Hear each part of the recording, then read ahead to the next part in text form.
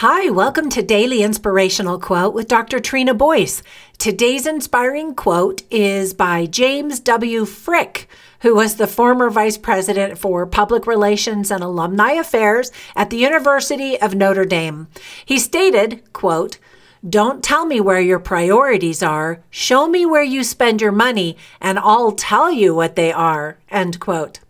The two most common New Year's resolutions are to get healthy and to save more money. They're both about setting priorities and taking action on them.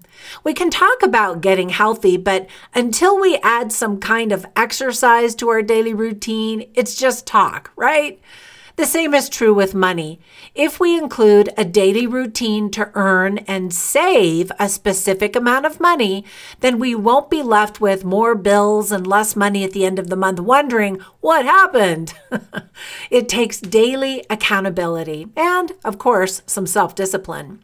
In one of the university courses I teach at BYU, there's an assignment to create a daily and weekly budget. Most of the students admit that they've never actually created one before, which is always surprising to me. We have to budget our money just like we budget our time, based on our priorities. So if saving or earning more money this year is one of your New Year's resolutions, then you'll love my book that's being offered for free on Amazon Kindle today through Wednesday on Amazon Kindle. I'll include a link in our Facebook group so you can quickly snag it. It has tons of ideas and helpful links to resources that will help you achieve your goal this year.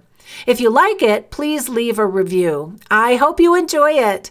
And speaking of reviews, when you have a minute, I would love it if you could leave a positive review for my podcast too.